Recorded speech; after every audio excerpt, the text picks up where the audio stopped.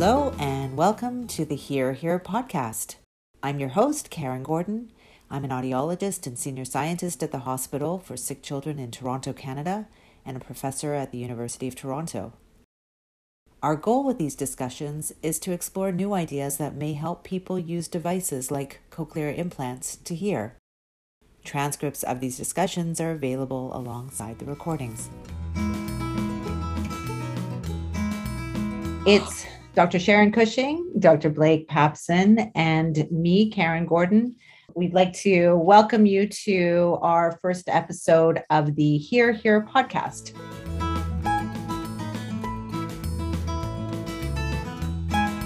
And we're really happy to be speaking with Dr. Ruth Litovsky, who is a professor at the University of Wisconsin in Madison. You know Ruth for many, many years, right, Sharon? Absolutely. And you know, I think I'd describe Ruth as a great communication partner.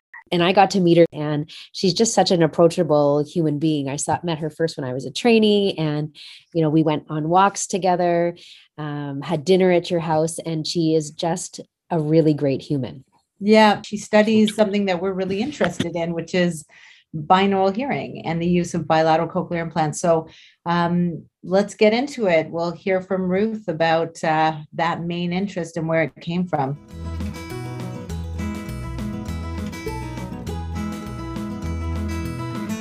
Good morning, and thank you for having me. It's such a pleasure to be here with you today. It's really wonderful. So your lab is called Binaural Hearing and Speech Lab. Correct. It's a great name, and I know it well, but tell me a bit about why you chose the name. Well, certainly at the time that I joined the faculty at the University of Wisconsin-Madison, this is now in the year 2001, so we're coming on 20 years from now, I was focusing on those two questions. I wanted to understand how the brain uses and integrates information from the two ears to be able to allow humans to localize, to segregate speech from noise, and to suppress echoes. And those are the benefits of binaural hearing. And in addition, I was studying speech understanding. I was still in Boston at the time, and I was having a great time studying normal processes.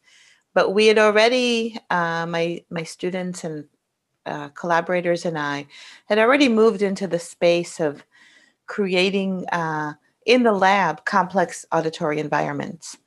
And in these environments, we simulated what might be going on in the real world. For example, you might have to listen in the presence of multiple talkers, and they might be positioned to your right or to your left or both.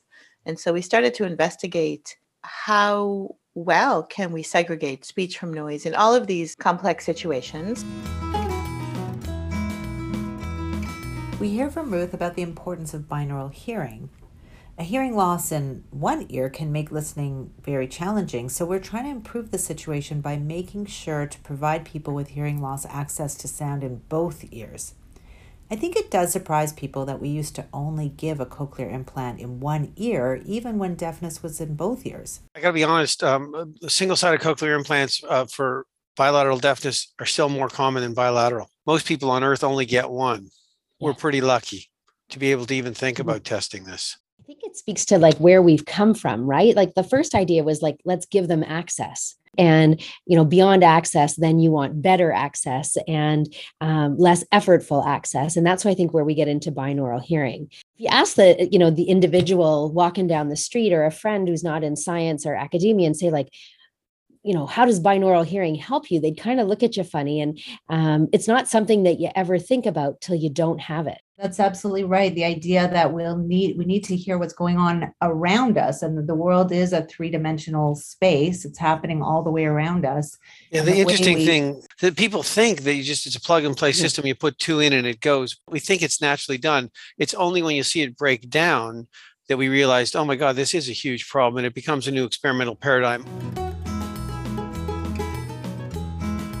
it's interesting to hear some of the early work that Ruth was doing, just what's happening when you give two cochlear implants. I think that first work, she's going to describe it, was done in adults. And they wanted to measure the outcomes in these adults. How do we know if having the second implant really helps? How to do clinical studies. I designed a set of experiments that would take them 40 hours to get the data from each subject. I didn't know that really you might have 2 hours with each participant.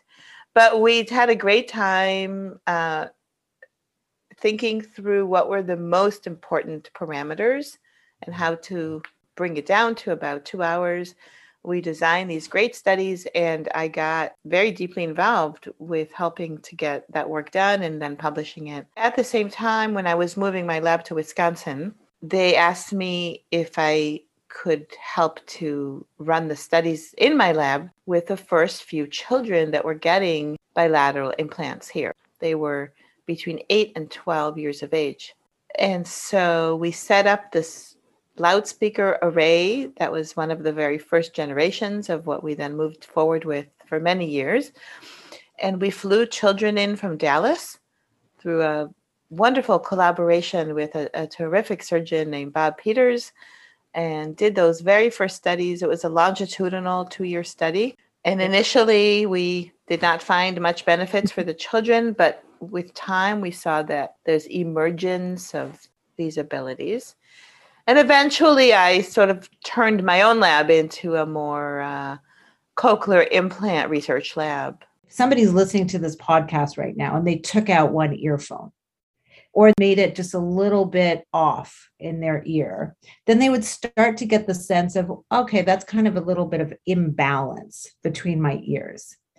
But imagine that one is noisier on one side than the other. That's, I think, a way of thinking about this where we try to understand what is actually the problem. When we think about kids with bilateral cochlear implants, we're trying to push the system to do something it's never done before. Mm-hmm. It's got to take these two inputs and create something out of those that it's never done well.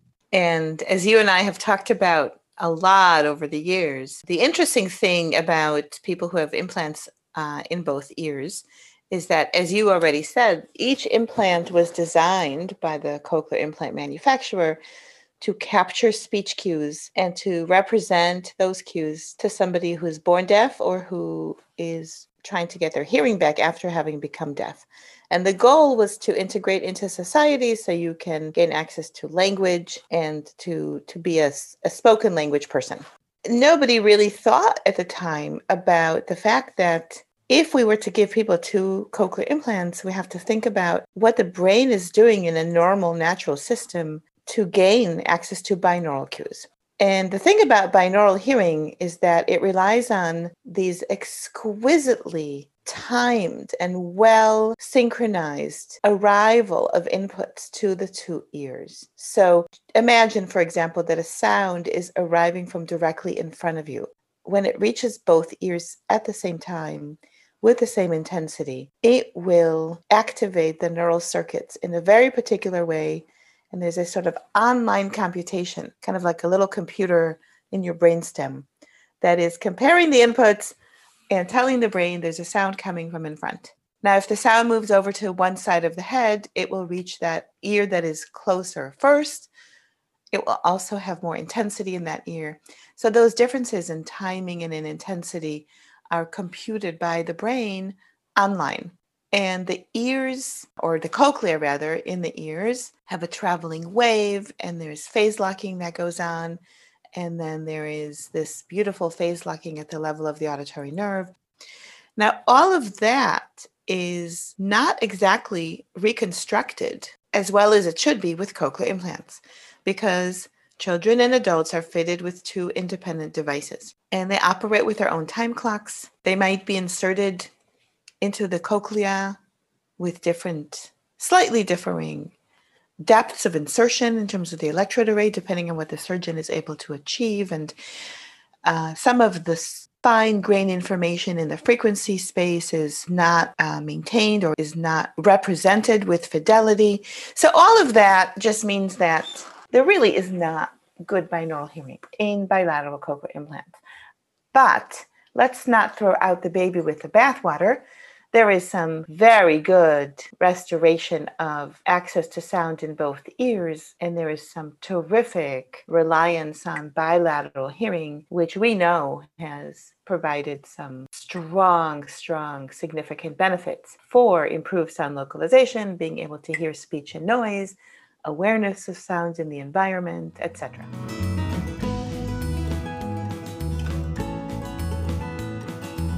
So in the next part, Ruth really talks about some of the limitations of bilateral cochlear implantation, specifically about matching the two cochlear implants. And it's really interesting to think about this because our ears are normally so well matched, we can't even really tell which ear is listening. We need the auditory brain stem and brain to hear sounds coming into each ear at perfect matches in pitch, for example. So Ruth is going to tell us a little bit more about that. So instead of the entire array of many electrodes, we can pick one or two electrodes. We can move up and down the cochlea and start to ask the patient to tell us which of the electrodes are perceived to have the same pitch. When we do this pitch matching experiment, we discovered that a patient might perceive a sound to have the same pitch across the two ears. And it turns out that pitch matching is very important, because if I start to take away the pitch matching, for example, move the electrodes further and further apart, then the patients lose the ability to even hear one fused image in the head. Imagine that when you put on headphones and you hear a stereo sound that's beautifully in the center of your head, and you say to yourself, aha, that sounds like something stereo, right? Think about a stereo sound that's in the middle of your head. And now think about the stereo sound slowly fading away and you hear a mush in your head. That's what it sounds like when you lose binaural synchronization or true binaural hearing. And what we've learned is that if you take away that fusion or that binaural perception, it also goes along with not being able to localize the sound as well, or not be able to hear the speech sounds across the two ears together as well. I think that clinicians, when programming devices, are going to ultimately want to be able to give these fused binaural perception of a stereo sound. I don't think the clinician needs to measure pitch matching, but I think if the clinician can measure the actual outcome, do you hear stereo sound in the head? Does it move to the left or right easily? Is the signal to noise ratio improving? Behind that, under the hood, I think that the cochlear implant manufacturers will probably have to implement some tools that vary a whole bunch of parameters and probably make some very smart signal processing decisions along the way. I don't know if you guys have any comments further on pitch matching between two cochlear implants. Impossible. Yeah, sure. As soon as we get dendrites growing out from the spiral ganglion to the electrode, and we can discretely stimulate at thousands of the electrical stimulation that we're using today. And right now we stimulate, especially with antimedullary electrodes and even with perimedullary electrodes, by the time it hits the spiral ganglion, it's spread into some wide arc, and it's not natural. So I don't think it's applicable yet. So that's why I remain hopeful that one day we become more discreet with our stimulation. I think for me, one of the questions about matching is maybe we have some potential for using this massive spread of excitation on either side. Maybe if we're using multi-channel implants, it doesn't sound as discordant between the two as we might think. And I think it's also important to note that Ruth doesn't think that it's necessary to do the pitch matching. So there may be some things that are more important about getting bilateral cochlear implants programmed right if we're going to make some improvements here. We ask the child to respond or to tell us or to pitch match, but there's got to be a better way, and we just don't know it yet in terms of using neural signals in order to do a better job of actually matching these than what we're doing today. I feel like that's the nut to crack. I went to the optometrist recently, and every time I go to the optometrist, they have a new diagnostic tool that they put me through that got to imagine that one day we're going to put a sound in through that implant, and then the neural response, we're going to measure that back, and we're going to get both ears matched. Like, I just feel like that's what we need. When we're talking about what kinds of tools might work, can you think of something that would be better in adults and more challenging in children? I think in adults, you can expect behavioral response, whereas in kids, you often can't, or it's unreliable. And so I think, a move again towards objective measures can be really helpful, not in isolation, but certainly, objective measures that allow us to do all these fancy things with programming and making the best out of what the system's got. Totally reminds me of our early experiment where we just wanted the kids to tell us, well, where do you hear the sound? And they kept pointing to both of their cochlear implants, not even in their ears. They would touch the coils on both sides to say, yeah, I hear it here. And that gave us a clue that they're giving us an answer we didn't even expect. So sometimes we don't know what to even ask children to do. So that is where the electrophysiologic measures could help. At the end of the day, from a binaural point of view, you do want input coming in from each ear to really be processed in the auditory system. And there's some hopeful evidence that it is actually detected in the brainstem, less positive in the cortex, where we see lots of evidence. We put information into both ears, and it doesn't look that much different in children receiving 2 cochlear implants as just putting sounds into each ear alone. Not as different as it should be, as we see in children with normal hearing.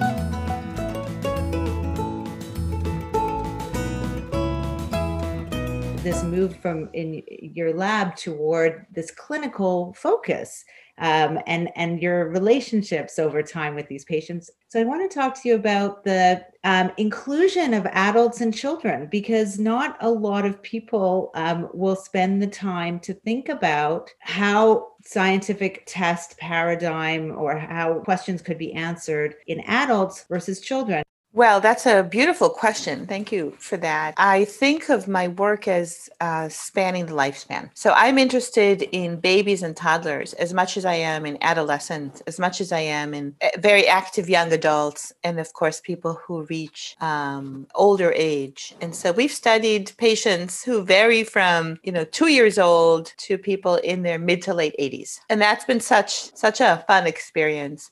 In part, it's also because I'm interested in plasticity, or how does the brain change its ability to use information that reaches the 2 ears? So obviously the challenges are very different. My PhD was in developmental psychology, and my PhD dissertation was on toddlers, children, and adults, because I wanted to understand how binaural and spatial hearing matures and what are the changes. And my challenge to myself at the time was to design some tasks, some behavioral measures that everybody could do, and then to change the stimulus to make it harder and to appreciate where children can no longer do what adults can do.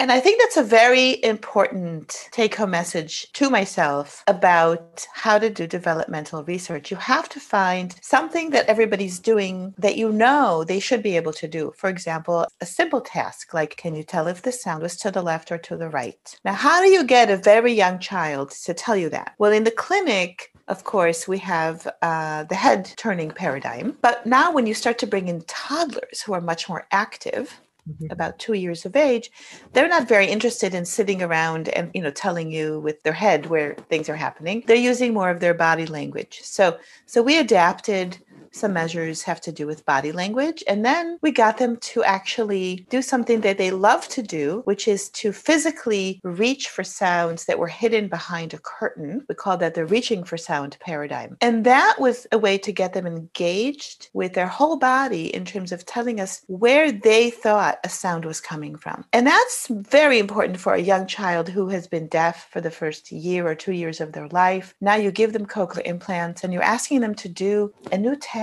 You're asking them to engage with the world in a way they haven't learned how to do yet.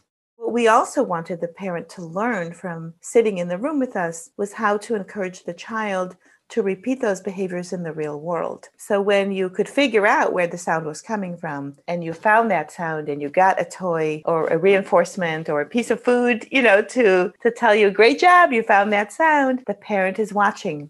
And so they're learning to take that home and use games as part of their home therapy. Well, of course, the adults are much more nuanced and very interesting to talk to because they have made certain decisions clinically about whether to get cochlear implants. When I first started to do this research, and I didn't know much about cochlear implants, we learned about a whole story that had to do with plasticity by talking with the adults about their experiences, by learning about when they used hearing aids, when they transitioned to getting cochlear implants. And it turned out that the earlier that they became deaf during life, the harder it was for their brain to retain the ability to use those fine-grained time differences. But everybody was able to retain the ability to use level differences.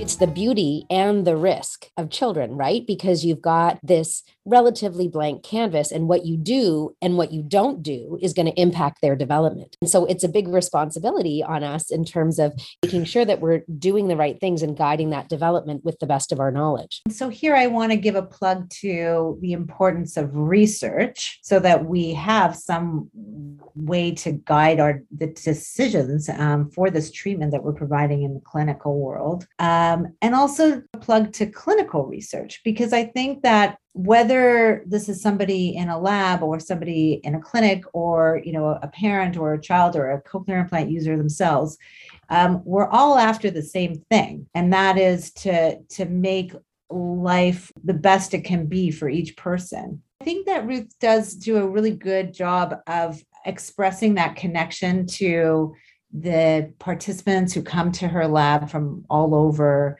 the US and maybe other parts of the world.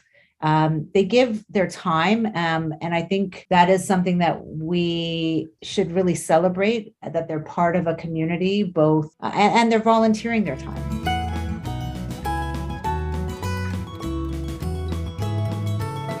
Blake, you did a lot of community building in some of the earlier days of our program.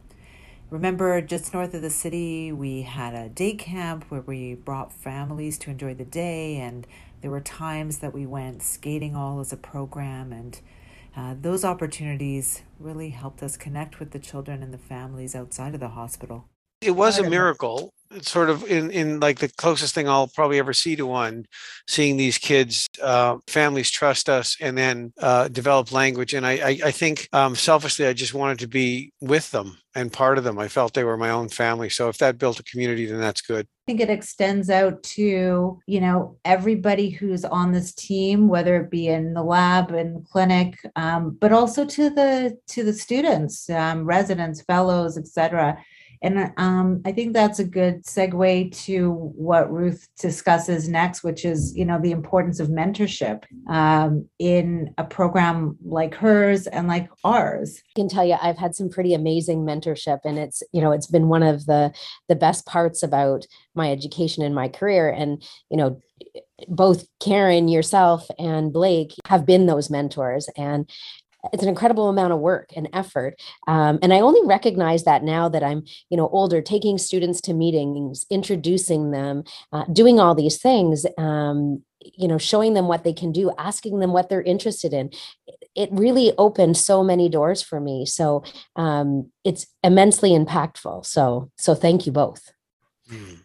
Well, you're welcome. I think maybe one part of being mentored is being allowed to go forward, ask the question, and have somebody saying, yeah, do it. You're doing it the right way, do it. To get back to Ruth, she is so like-minded and really wants to support this discussion to allow people to have the confidence to ask what they want to do in science. I think to go out and take those leaps, you have to feel safe. And Ruth makes you feel safe. She's accessible. You're not worried about her judgment. And I think that is, immensely important, because great things happen when you allow people to be vulnerable.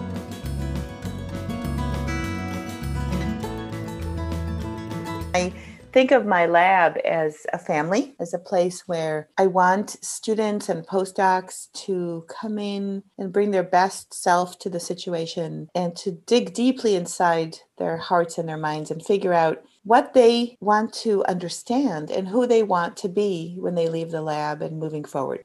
Mentorship is about the process of self-discovery, and it's about thinking through what tools are in the lab to help you reach those goals. So one of the beauties of having a group of people that work together is that they actually build community with each other. They rely on each other for different strengths. And so people bring different skills to the table. But to me, mentorship is about helping people figure out what they want to do and how they want to get further along in their own careers. What are their career goals? And how can I help them achieve those goals? And of course, there's a combination of helping people develop hypotheses and questions, helping people learn about which techniques are most important, mentoring them to interact with patients. And then there's the productivity part, which is about self-motivation. During graduate school, there was no training on how to be a mentor. I think that the innovation you've had from mentorship is to really bring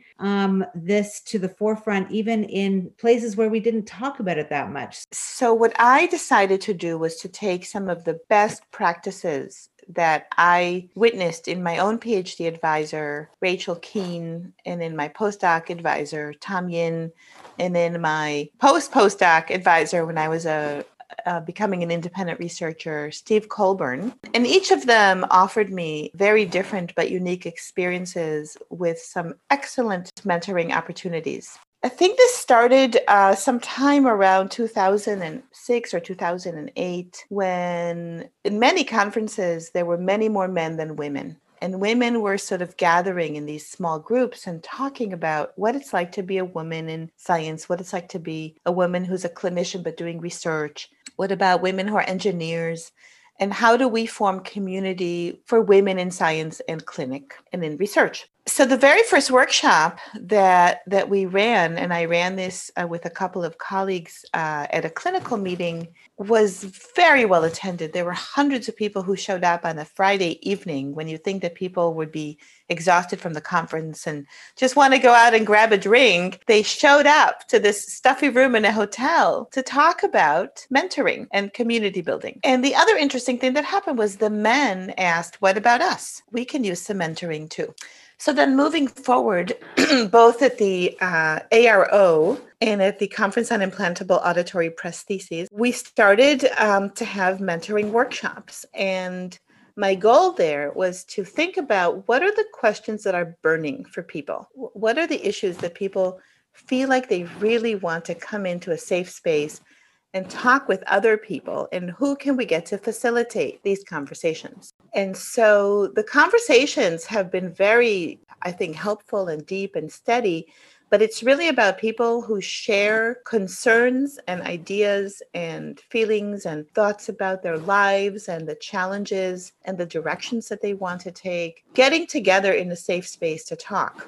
And so the conversations have ranged from work-life balance to writing a grant to deciding between being a clinical researcher and an engineering type researcher, or transitions in your career, how to publish. All of the concerns that we have need to be aired out and need to be considered and thought about and discussed in an open space. I think that now there's such synergy across the fields in terms of appreciating that mentoring and these open conversations are very important. And I don't want to take credit for that. I think that folks have really embraced this in many fields and across the world in really beautiful ways. I really appreciate that. And it was, as you're speaking, it reminds me so much about how important communication is, the connection that we have to each other. And the pandemic has just reinforced how much we miss these interactions, just the simple act of communicating your thoughts and hearing other people's thoughts and back and forth. And I think that maybe why you're such a good communicator is also why you are interested in communication. I really want to thank you for doing this podcast with me. Thank you, Karen. Thank you so much. It's always so much fun to talk to you. And it's always fun to have you ask me questions and have me think about the work that I've done and the way that I've been able to engage with researchers such as yourself.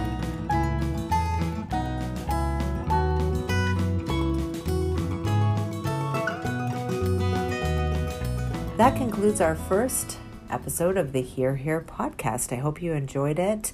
I want to thank again our wonderful guest, Dr. Ruth Litovsky, and my co-hosts, Dr. Blake Papson and Dr. Sharon Cushing. You can catch other episodes of the Hear podcast. There's a link on our website. Search Archie's Cochlear Implant Lab, Sick Kids Research Institute, or wherever you get your podcasts. The Hear podcast is put together by me, Dr. Karen Gordon, with my colleagues at the Hospital for Sick Children in Toronto, Canada, Drs. Blake Papson and Sharon Cushing, with a tremendous production and advisory team, Sophia Olazola, Rachel Better, and Maria Kahn. Our wonderful Hear podcast music was composed and performed by Dr. Blake Papson.